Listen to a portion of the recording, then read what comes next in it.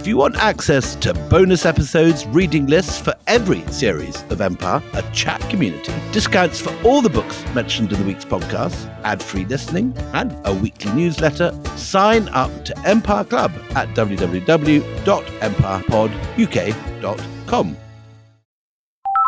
Hola. Hello, this call is being translated. Abuela, listen to what my phone can do. Abuela, escucha lo que mi teléfono puede hacer. Wow. Ahora dime sobre tu novia nueva. Wow, now tell me about this new girlfriend. Huh? Tú sabes lo que dije. You know what I said.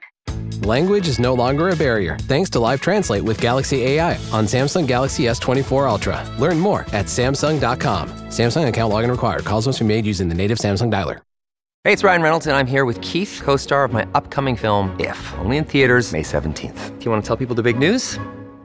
All right, I'll do it. Sign up now and you'll get unlimited for $15 a month and 6 months of Paramount Plus Essential Plan on us. MintMobile.com/switch. Upfront payment of $45 equivalent to $15 per month. Unlimited over 40 gigabytes per month. Face lower speeds. Videos at 480p. Active Mint customers by 531.24 get 6 months of Paramount Plus Essential Plan. Auto renews after 6 months. Offer ends May 31st, 2024. Separate Paramount Plus registration required. Terms and conditions apply if rated PG. Life is a highway, and on it there will be many chicken sandwiches. But there's only one McCrispy. So go ahead and hit the turn signal if you know about this juicy gem of a detour.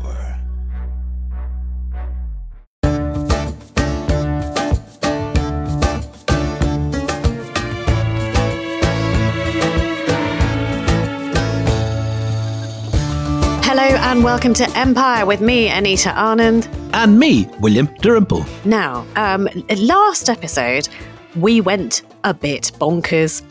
We had meant to bring you Lepanto, which many people now believe is the great face-off between two of the most powerful religions in the world. And that's Christianity comes up against Islam, the Ottomans against the Habsburgs.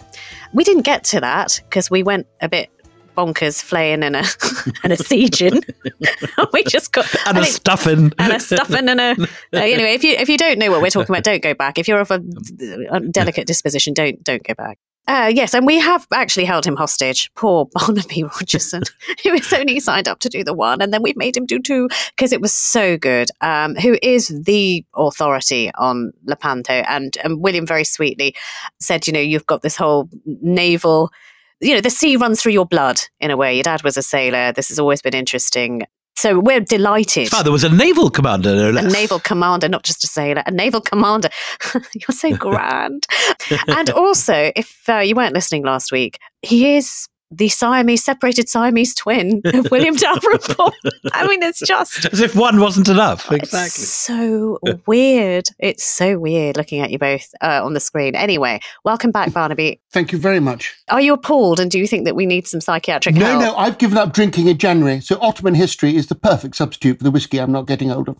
Okay. I'm also giving up alcohol. I got stuck at Riyadh airport for 9 hours this week without a single drink. It's desperate. Anyway. Can I just say, poor you.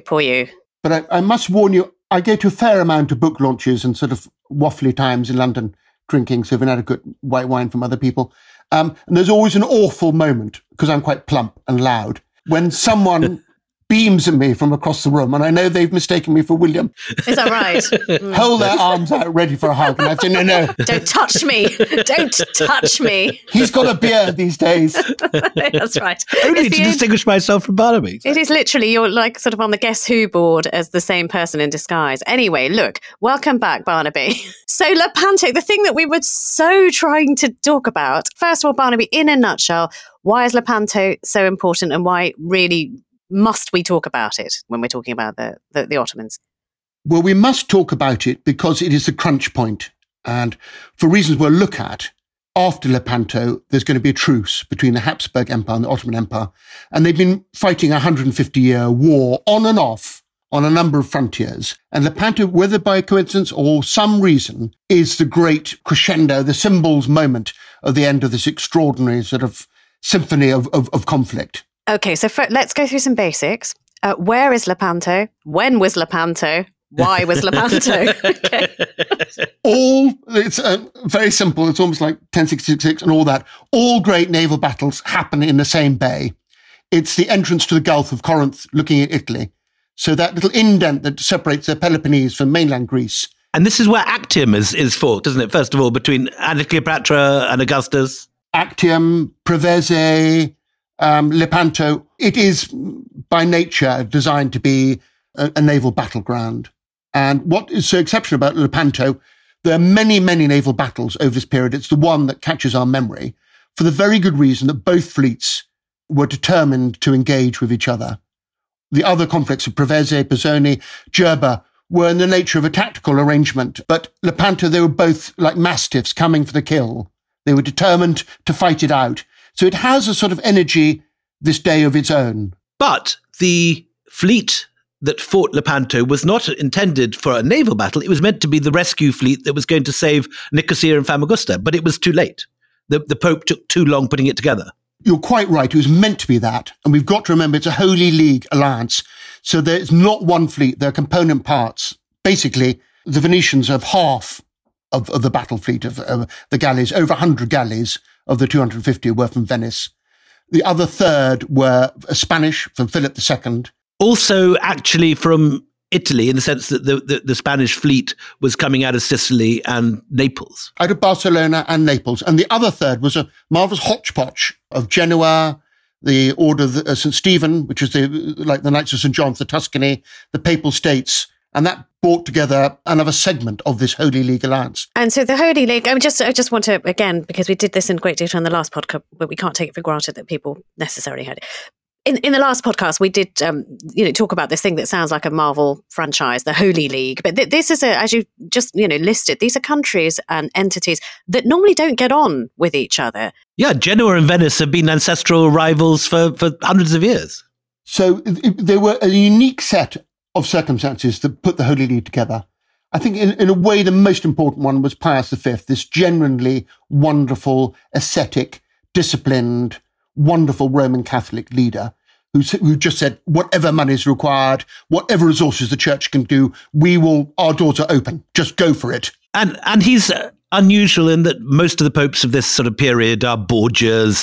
They're sort of incredibly decadent Spanish noblemen. But this man is the son of a shepherd. Son of a shepherd. And the previous popes have got ducal ambitions, the Borgias who were always too close to Ferdinand of Aragon. This one is a totally independent, putting resources of the biggest institution in Christendom behind this, the money to pay for the fleets, basically.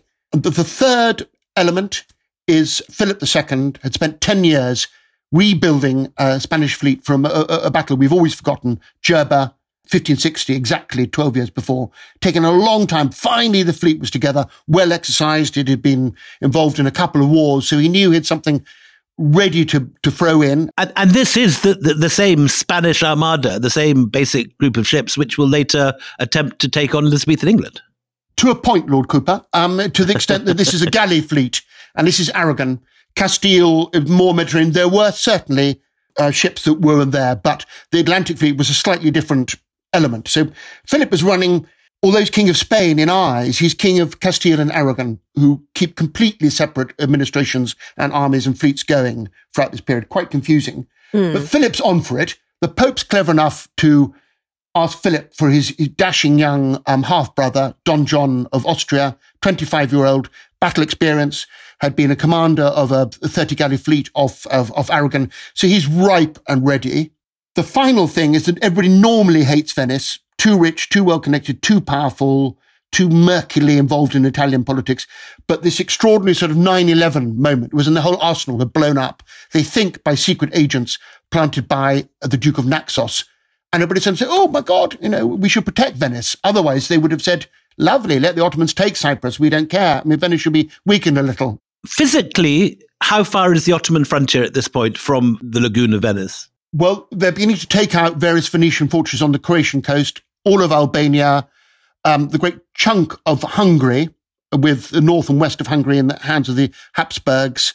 So most of Greece, but critically at that moment, Cyprus had just fallen, but Crete, right in the middle of the Eastern Mediterranean, remains Venetian.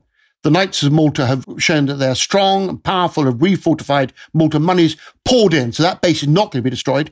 The Spanish also have a string of bases on North Africa. Goleta, near to Tunis, right opposite Sicily. Oran, they made into a great fortress. And the Portuguese have got about 12 castles on the Moroccan coast. So North Africa is a sort of interesting halfway land. We're used to thinking of that as solid Islamic territory in both before and after this period, but it's on the frontiers of this period. Can I fact check something with you as well, Barnaby? Because you talked about this 9/11 moment with the entire arsenal being blown sky high in Venice, and this is what shakes the entire Western world. Like, we've got to do something. This is trouble. The secret agent, or whoever did this, I heard somewhere it was like Joseph Nassi, who is a very famous Jewish statesman who works for the Ottomans. It's a relative of his that sneaks in and does this. I mean, is that plausible? Is that what happens? Which I think it's interesting because it's sort of Jewish and Islam, working in concert together to blow up Venice. Joseph is a most extraordinary character. He's best friends of William of Orange, the Prince Maximilian. He knew everybody. He came from an old Sephardic, Portuguese, Spanish banking dynasty, been there for hundreds of years in Andalusia. He was part of that wave of exiles, over 200,000 well-educated, perfect citizens from Spain who'd been thrown out by Ferdinand and Isabella. And some of them wanted their revenge. Because they were Jewish. They were thrown out for anti-Semitic reasons. Because of Jewish. They could, not for blood, they could convert and stay in Spain. If they kept their Jewish faith, they had to go. And there was a great wave. Bayezid said, Ferdinand cannot be called wise because he's impoverishing his kingdom and enriching my empire. And Thessaloniki, which was empty, Sultan Bayezid just said, take whatever street you want. And within a couple of years, there are 18 synagogues in Thessaloniki. He's very, very clever. He doesn't welcome them to Istanbul because that might be too much in the capital. But the Sephardic Jews from Spain are settled throughout the Ottoman Empire in small little doses everywhere and are totally powerful. Joseph Nassi gets very, very close to the throne. He's a financier with connections with Antwerp, with Venice. We don't actually know if it's his cousin who blew up the arsenal. It was sort of a fear of something. Almost certainly it's probably an accident like everything. And also, which I'm fascinated, if it was the act of a secret agent, it totally went in the opposite direction. Because they hadn't had the arsenal blown up, Venice might well have been left alone. So you've got to be very, very careful about who benefits from all these things. That's very interesting. Yeah. And in fact, the arsenal was blown up. It was spectacular. It really was a sort of cause célèbre of its moment, but it didn't actually weaken the Venetians in the end at all. And just for people that don't understand it, let's just have a picture of what Venice is at this period. It has this extraordinary arsenal that produces how many ships a year? 20, 30, 100? They are like a sort of super version of Manhattan and London together. The great financial bankers, maritime insurance, world trade routes, they know everything about everywhere. If you want to buy things, and because they have a deal with the Ottoman Empire, their ships can go to the Levant, can bring back everything that everybody wants. Their coinage is good. Their people are good. They've got a very, very good constitution with a Senate of 200 people, secret conclaves, and a Doge, a powerless executive. They're an amazing financial, like everything good, and fiscal trading power. And very, very into the Orient in every sense. Young Venetian men are sent off to not on a gap year, but they're sent off to Istanbul for their training. And a lot of the buildings in Venice look very Mamluk, and a lot of the Mamluk buildings in Cairo, where I was last week looking at them, are actually extraordinary Venetian, with Venetian-style floors, with inlaid marble and all this sort of stuff that you expect to see on the lagoon, but sitting in the middle of Cairo.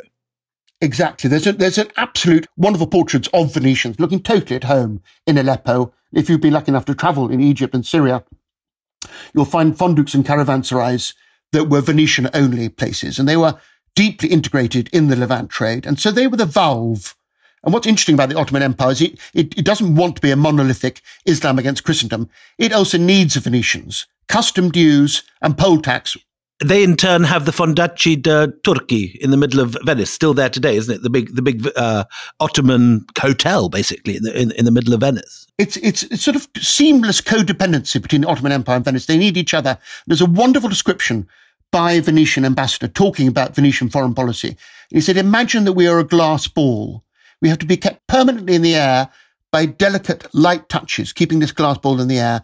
Too big a push by us could fracture it, and if it falls, we crash. The Venetians knew they had to be confident enough for the Ottomans to respect them, but they never actually wanted to go at war with the Ottomans if they could avoid it. Are you saying that if there hadn't have been a Philip II, it wouldn't have happened. Or if there hadn't have been the skinny Pope who doesn't, believe in self-aggrandizing. And it is funny, actually. You've mentioned this. He's quite unusual because you've got fat Pope, very skinny Pope, fat Pope, fat Pope. I mean, he is not a man who lives at large. He rescues his nephew, who's given a week in Rome before the Pope says he's too luxurious an animal and asks him to leave the Holy City. I mean, that says everything. So he's very, very pious is very pious. But if one of those pieces hadn't have been there, you're saying they would not have gone to war.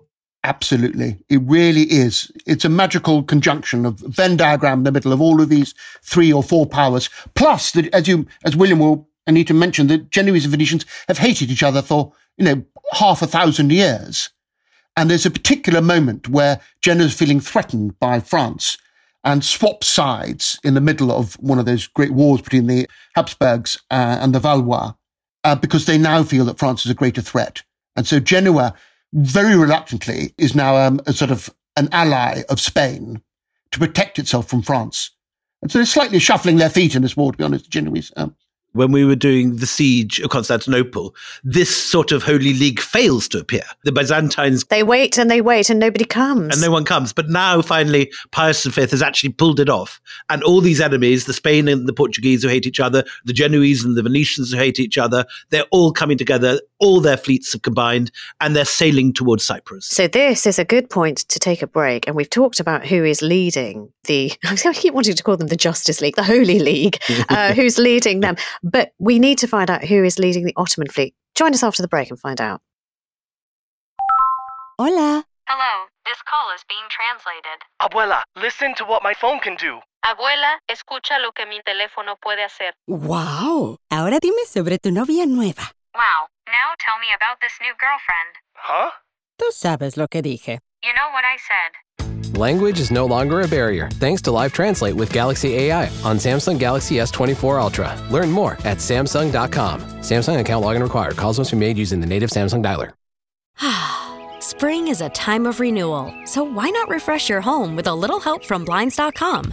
Blinds.com invented a better way to shop for custom window treatments. There's no pushy salespeople in your home or inflated showroom prices. Free samples, free shipping, and our 100% satisfaction guarantee can put the spring back into your step and into your home, too. Shop Blinds.com now and save up to 45%. Up to 45% off at Blinds.com. Rules and restrictions may apply. Life is a highway, and on it there will be many chicken sandwiches. But there's only one McCrispy. So go ahead and hit the turn signal if you know about this juicy gem of a detour.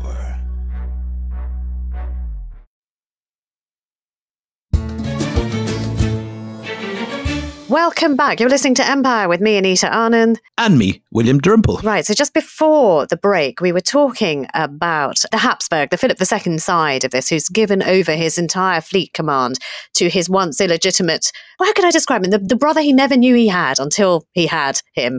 So, he's in charge. There's a handsome man in charge, Don John of Austria, of that fleet. Who is in charge of the Ottoman fleet, Barnaby Rogerson? So the Ottomans have done something rather different, is they've, in the past, quite a lot of their admirals had come from North Africa.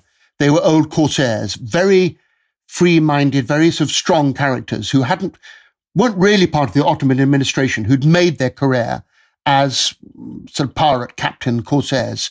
We've all heard of Barbarossa. In fact, there were 2 Barbarossa brothers.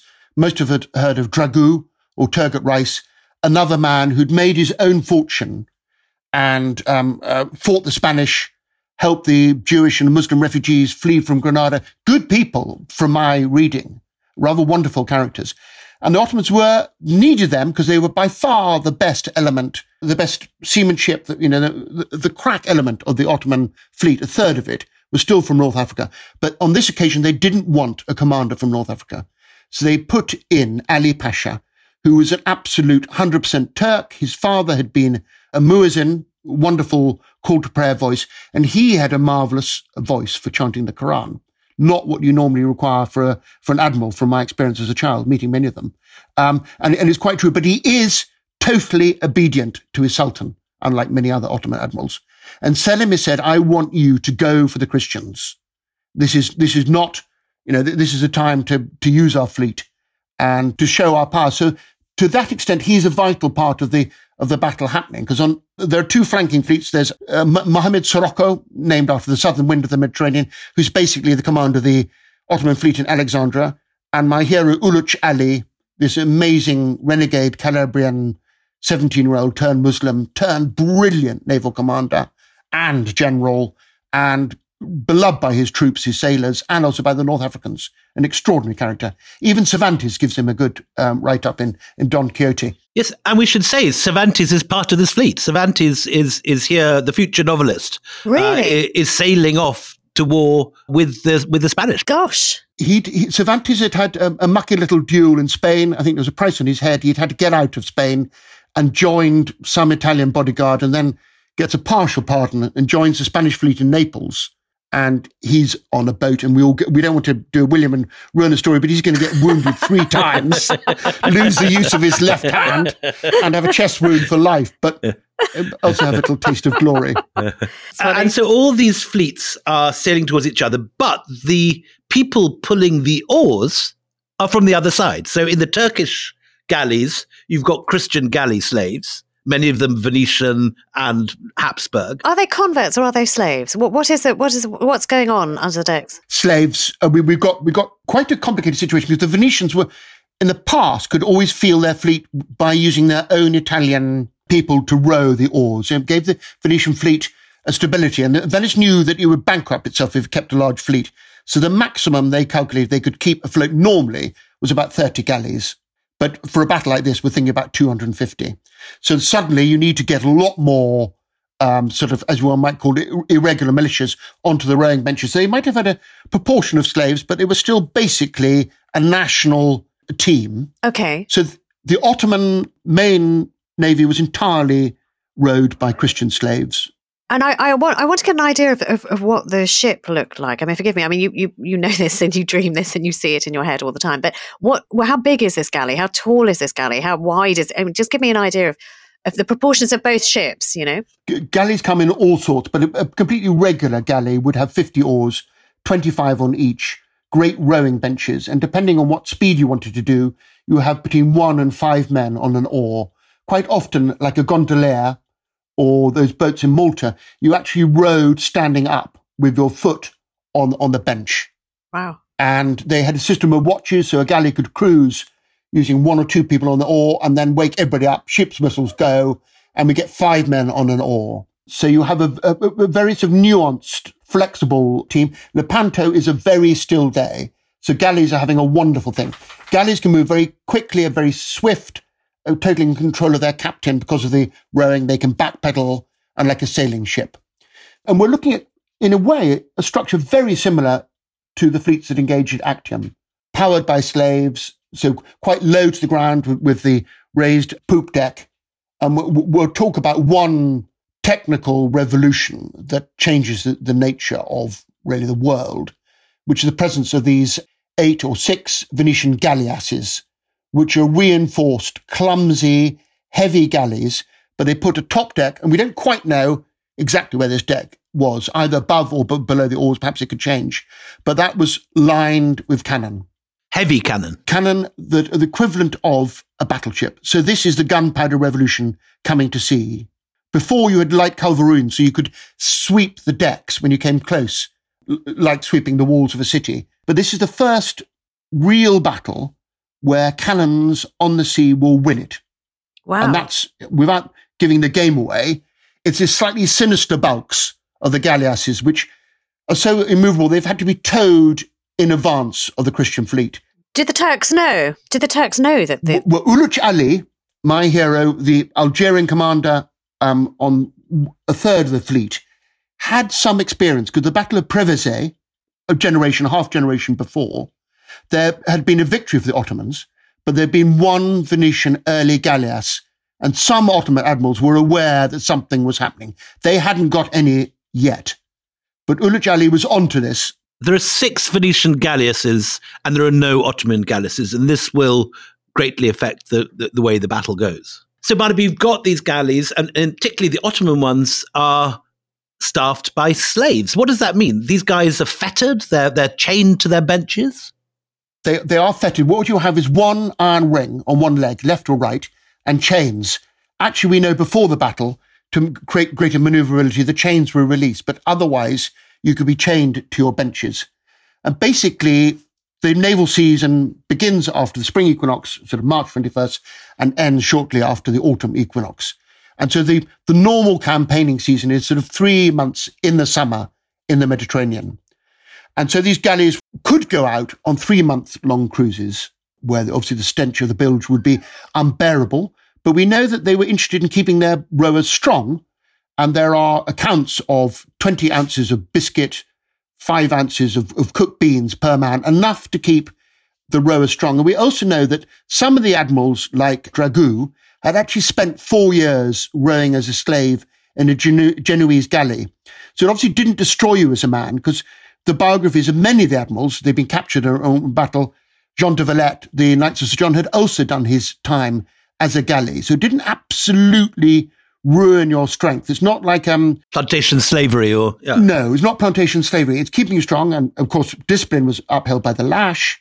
There were raised walkways over both banks of the benches. One essential detail, not very nice, but there was no bathrooms on these boats. So when you were chained to your galley, you were there all day and there were no breaks. So I think the Ottomans hosed down their galley slaves twice a week. Was that right? They would bucket down. The details are quite intriguing, but things change. But on some boats, the walkways supported pigeonholes.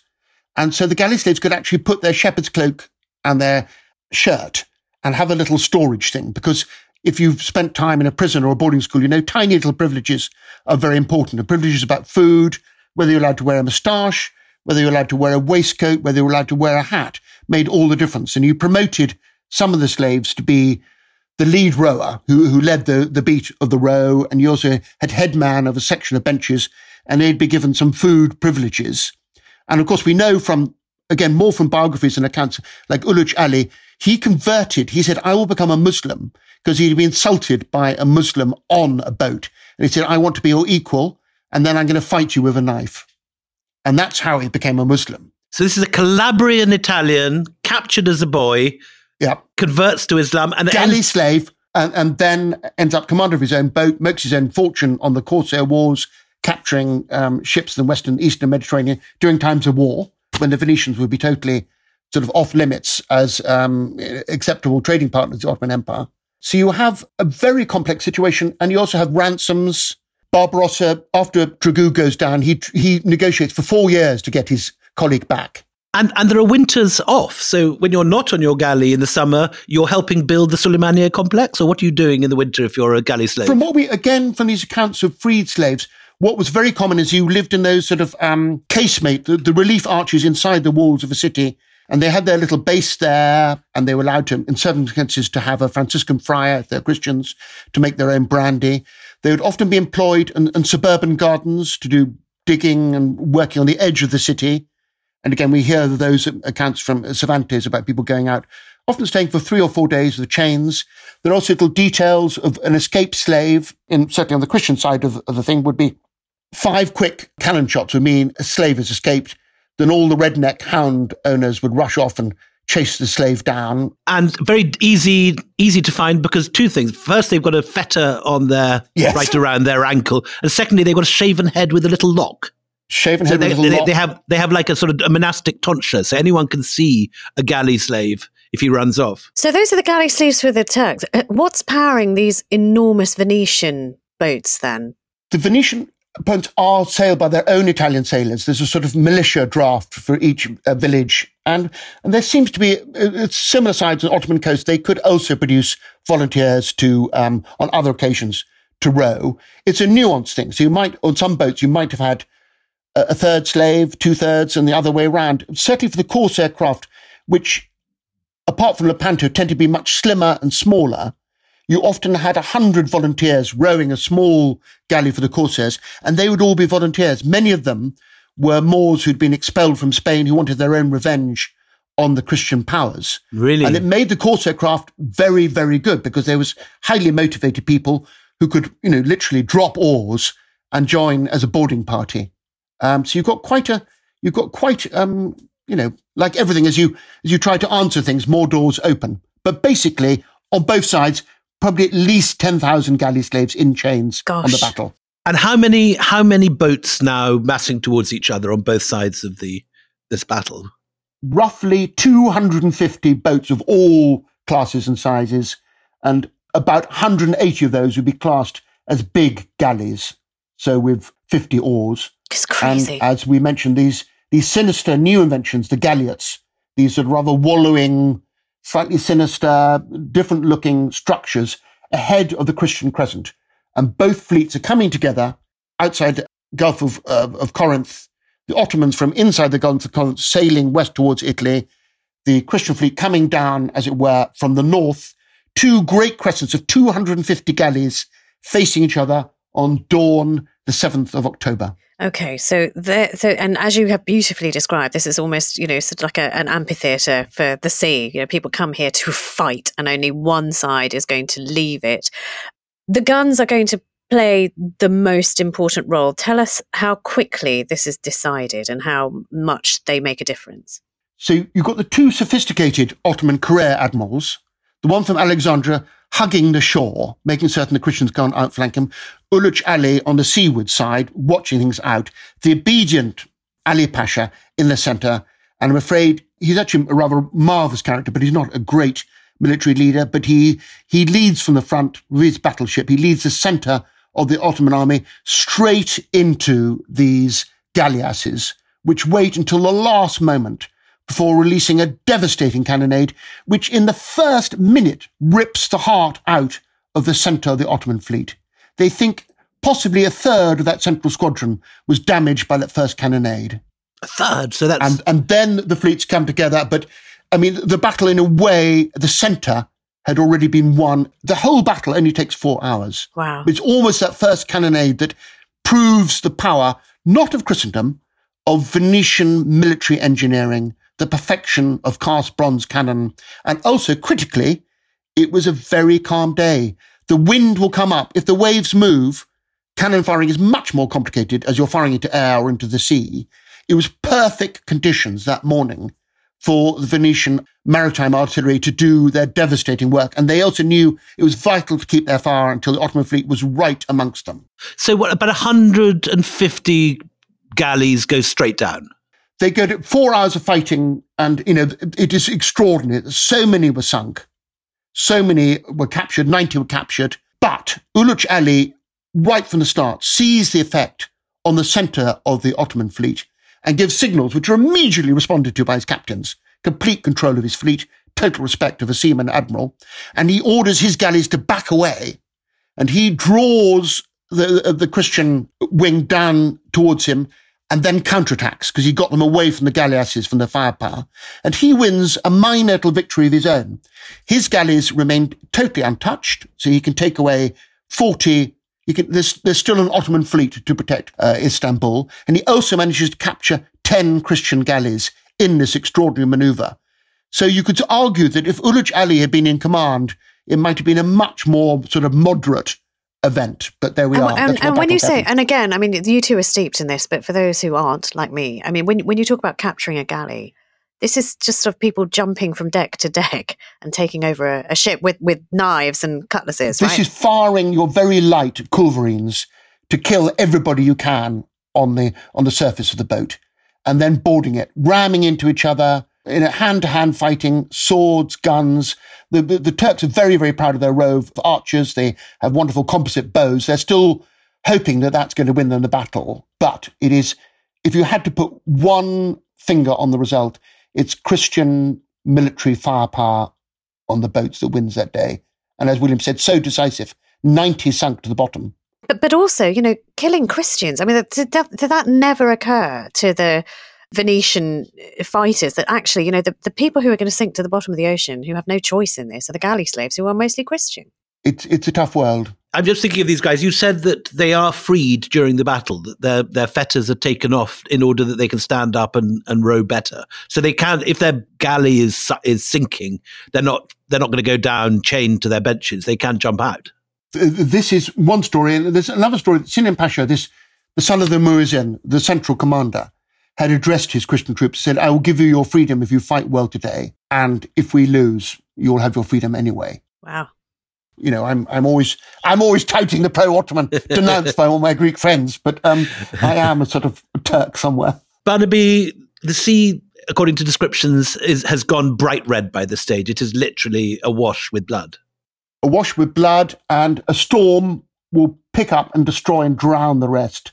And they're very close to the shore, and it's a habit all over the world that wrecked ships and shipwrecked sailors, you know, don't fare well at the hands of those on the shore. It's an extraordinary diminution of the empire's power. By 4 hours in, 200 out of 230 Ottoman ships have sunk. Yeah. But Uluç Ali manages to take that, his third, the most experienced North African squadron, out of the mess, and he was able to enter Istanbul towing 10 captive Christian ships, including the great banner of the Knights of St. John, which he presents to Selim II as a sort of partial victory. And that's when Uluç Ali is given, he's the equivalent of being knighted by your sultan. He's given a new word. He's called Kilic. He's the drawn sword of Islam. And although in other occasions the cities might have wept, you know, like the siege of Malta, about the number of Turks lost, this is not the Janissaries. This is, one doesn't have to say it, but this is the despised part of, it's not like England, the Royal Navy being the senior service. The Ottomans, you know, they knew what they valued, and that was the army and the Janissaries and the cavalry and the Turkish Sipahi. This is an insult. And it's also worth bearing in mind that the Ottoman Empire is virtually the only Islamic empire that I can think of that ever had a maritime capital. All the other capitals are safely inland, whether we're talking about Isfahan, Baghdad, Cairo, Medina, Mecca, Damascus. The basic thread of Islamic civilization is to constantly praise steppe land that can graze 10,000 horses for your cavalry, and they despise the coast historically, culturally. And it's an extraordinary aspect of the Ottoman Empire that they, having conquered Constantinople, should have deserted their previous capitals, Edirne and Bursa, which are safely, as it were, in the hills from any maritime force. And it's something worth reflecting that the Ottoman Empire has sort of, in so many ways, embraced so many European sensibilities. And that thing of being on the coast, we all love going to Istanbul because it is a fusion point. It's Europe and Asia. But there's no other Islamic city that really relishes the sea in the same way. I mean, you sort of answered the question.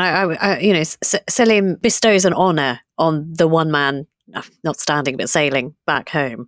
But what does it do to the Ottoman psyche to have a defeat? Because they're not used to being defeated. It's not something that happens very often. They've had their moments. It must have been a tremendous struggle, but they decide, they have just literally a month before Famagusta has fallen. So Cyprus has gone.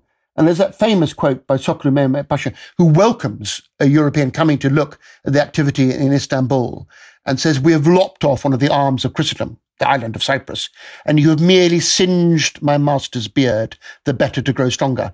And of course, when Drake later on attacks the Spanish fleet in Cadiz, he uses that line, "I have singed the King of Spain's beard," sort of very sort of English picking up. But Soklu Mehmet Pasha was aware. They were delighted to show the European ambassadors the power of Istanbul, because within a year, the Golden Horn shipyards had produced another fleet of 250 galleys. Wow. The Toffain, the arsenal on the Bosphorus, was pouring out another 200 cannon. I mean, the empire sort of was absolutely confident that they could put, and they did put, a fleet back into the same Gulf by the next year, under Kilic Uluç Ali as admiral, and sailed. And they didn't, I think Kilic Ali was aware that he couldn't risk another conflict, but he was totally patrolling those waters. And he, critically, was very keen on getting some galleasses in the Ottoman fleet. Which brings us to this great question. Some people say Lepanto is the turning point, that never again will the Ottomans control and threaten the Western Mediterranean. Never again will the Ottomans be likely to go anywhere near Italy. Other people say, like Soklu Mehmet Pasha, that it's just a temporary setback. This is the singeing of the beard. 100 galleys are being put back within 6 months, 200 within a year. What do you think, Barnaby? Do you think this is a turning point, or not actually that big a moment? I think it's a turning point for the Christians. I think they have confidence, which they never had before. I think they thought they were right to think they were losing. They lost every naval battle, every military battle in the Balkans for 150 years. And this gives them some sort of confidence, We know that Philip II is actually bankrupt by building up this fleet. Spain goes into bankruptcy. Is it 1575? Pope Pius dies. We get another fat pope interested in his nephews and his, and the whole thing dismantles. The Holy League falls apart, yeah. The Holy League falls apart. Everybody starts bickering and fighting each other again. But that's a sort of good sign in terms of Europe, because they don't need to be together. They don't like being together. They like fighting each other. Charles V and Francis I spent, 10 years while Vienna was being besieged. They were attacking each other all over Europe. They didn't really like fighting the Ottomans. And so this was a sort of sign off. But we have to remember, were we talking 100 years later, the Ottoman fleet then decided to take Crete? It seems no more than a pause. And as we know, the Ottomans actually were about to face big threats on the Russian front. Ivan IV is expanding Muscovy. They sent a Tartar admiral at the same time as Lepanto. Moscow burns from a Tartar cavalry army. Is it 1571 or thereabouts? And they know that having had a long period of peace on the Persian frontier, things are changing there, and their attention is going to be required on the Persian front. And the Persian front is much more taxing. You could send out an army from Istanbul in March to campaign in Iraq and Tabriz. You need to take the Sultan 2 years away from Istanbul. He needed to march 1 year, get close to a base like Aleppo or Baghdad, then start campaigning. It was much more stressy fighting the Persians, and also much more to risk. Although we've got these wonderful inscriptions about the power of the Ottoman Empire and the sultans and this, that and the other, they weren't loved. They were only successful. The people who were loved were the Safavid Shahs. They were the bloodline of Imam Ali. They were descended from generations of Sufi sheikhs. They were also descended from Genghis Khan, so you had everything on their side. The Turks, the Ottoman Turks, were just border lords, a bit like a Percy or a Maxwell, the equivalent of the English-Scottish border, who done well in the confused fighting on the borderlands. And also, it's fascinating. I'm a great believer in topography. When you go to the area where the Ottomans originated, Bursa, isn't it? It's well wooded. It reminds you of Europe. These are forested, snow-covered mountains. It's not the greats of steppe land of our Turkic imagination. They are very much at home in European conditions. But it's the Shah's great cavalry armor, and fighting the Persians is very difficult because a defeat strengthens what other culture would a defeat strengthen the hand of the Shah? Because he comes from a Shiite tradition, when he's defeated by the Sunni, they say, another martyr. The energy of the Persians is unconquerable in that way. The other question that's sometimes asked about Lepanto is this, in a sense, the last crusade? Is this the last moment that a pope pulls together an army full of crusading knights and allies to fight the infidel? Or is this the beginning of Europe's rise as an imperial power? From this will follow further attacks. They've already taken, Cortez has already gone off to Mexico. All that world of European imperialism is just beginning. The Portuguese are beginning to explore slaving possibilities down the African coast and so on. Is this that linchpin between the Crusades and imperialism, or is there no break between the two in your view?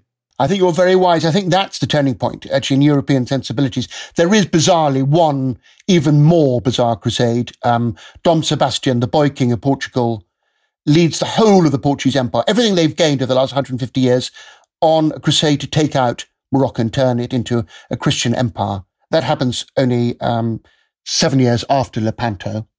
And Philip said, for God's sake, don't do this. They're cousins. He actually tried to give Sebastian good advice, and Sebastian said, no, I'm going to do this. This is what Portugal's here for. We are a crusading nation.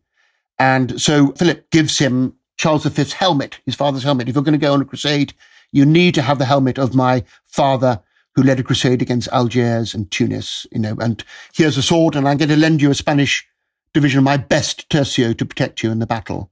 It's rather touching. And Sebastian takes the whole of the Portuguese nobility. And at the Battle of Cazaro Kabir, the Battle of Three Kings, that is the last crusade, when they are destroyed by the Moroccan army. But it's very much of the flavour of Lepanto. There's barely a survivor, is there? Yeah. Bizarrely, the two Moroccan princes who fight Dom Sebastian had volunteered to be on the Ottoman fleet.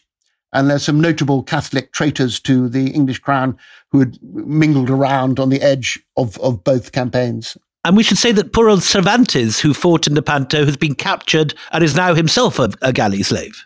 Yes, Cervantes survives Lepanto. His wounds are all to the front. He's honoured. He's given a pension. He had a bit of a rackety life before that, but Lepanto makes him a sort of a knight of Christendom. And then he joins the major Spanish army and is in the garrison in La Goleta, because after Lepanto, the Spanish reconquer Tunisia. And then next year, the Ottomans take it back again. He survives all of that chaos and is returning as a retired soldier with many battle wounds on a boat from Naples to Barcelona. And just outside Barcelona, his boat, the Sol, is captured by Corsair craft, literally, within sight of land. Then he's taken back to Algiers. He couldn't have been a very good rower because he'd lost the use of his left arm at Lepanto. And so his Arab nickname was the one-armed man. He probably did some light gardening and they were hoping to get, some ransom money for him. And I love Cervantes. Obviously gets on terribly well with both the Turks and the Franciscan preachers and drinks a fair amount of brandy in Lepanto while waiting for things to get better. And in Don Quixote, he's very sympathetic to the secret Muslims of Spain, isn't he? He writes about them hidden in Spain now, having to suppress their Muslim identity and pretend that they're Christians. Yes, Cervantes is one of those sort of golden characters like Shakespeare. You just think, where is his humanity? His own life, like Shakespeare, seems rather humdrum, but he excavates from all these terrible experiences, extraordinary understanding. Some people think he might be himself, his family might have been converso, might have been Jewish or Muslim, 3 or 4 generations ago, converted with empathy. But I think just the experience of actually seeing the Ottomans as not that bad, and possibly conditions as a bagnio in Algiers waiting for ransom weren't as bad as being a Christian soldier in a garrison in La Goleta. Who knows? Barnaby, one last myth to slay. So Lepanto has been won. We know that the future of imperialism is going to lie with Europe. But the great myth is that the Ottomans are in decline. And if you read old-style Ottoman histories dating from 100 years ago, the Ottoman decline seems to go on for sort of 400 years, and yet it's still controlling most of the Mediterranean. The fact remains that the Ottoman Empire is still the most powerful force in the Mediterranean, and not just the Mediterranean, but Sokolu Mehmet Pasha, sitting in Istanbul, is sending troops to help the resistance in Spain, the Moriscos. He's sending troops to Aceh in Indonesia to arm rebels against the Portuguese. He's still the spider at the center of the most enormous web in the world. Absolutely. I mean, his Tartar allies are burning Moscow. We know in 1541 he's helping the Muslim Sultan of Harar against the Ethiopian Christian Empire. The expanse and interest and the intelligence and understanding of the empire, which is expanding. I mean, much of what is southern Ukraine was an Ottoman province, which we forget too easily. It's expanding into Georgia, Armenia. It is, when you look on the map, it's the Roman Empire reborn. And, we talked about Cervantes, you mentioned Shakespeare. What we haven't really talked about is what is England making of all of this? Because it's not involved, but it's not very far away. What's going on? How is the news reaching England? What is being said about all of this? England smelling its future as making armaments to sell to both sides. Of course, Philip is interested in making a truce with the Ottoman Empire because he wants to turn his attention against the Protestants in Holland and England and wage war against them. William is right to focus. Lepanto, not the end of the Ottoman Empire, it's the end of the contest there. And the contest goes in a different direction. Philip takes the war to the Atlantic, and the Ottoman Empire is taking the war against Persia and to a certain extent against Muscovy. And that's what's happening. It's the Atlantic sea lanes. And it'll keep very valid. The Corsairs will cripple, at times, Dutch and English trade going down the Atlantic coast of Africa. But it's not going to be long until English sea power is an important force. In 1607, Sir Thomas Shirley notes that one English warship could defeat 10 Turkish galleys. That's only, 35 years later. That's an extraordinary speed at which that's developed. Listen, you've been so marvellous, Barnaby, and I'm sad that we're out of time, but I'm really delighted that we've managed to convince you to stay for 2 episodes. You've set us up so beautifully because next week we're going to take a look at the beginning of the European response to what has happened at Lepanto. And we're going to focus in on England. We sort of started mentioning it, but we really are going to drill down because we're going to look at the Levant Company, a company founded by the same group of London merchants as the East India Company, but a company which never achieved the same success. But until then, it's goodbye from me, Anita Anand. And me, William Dalrymple.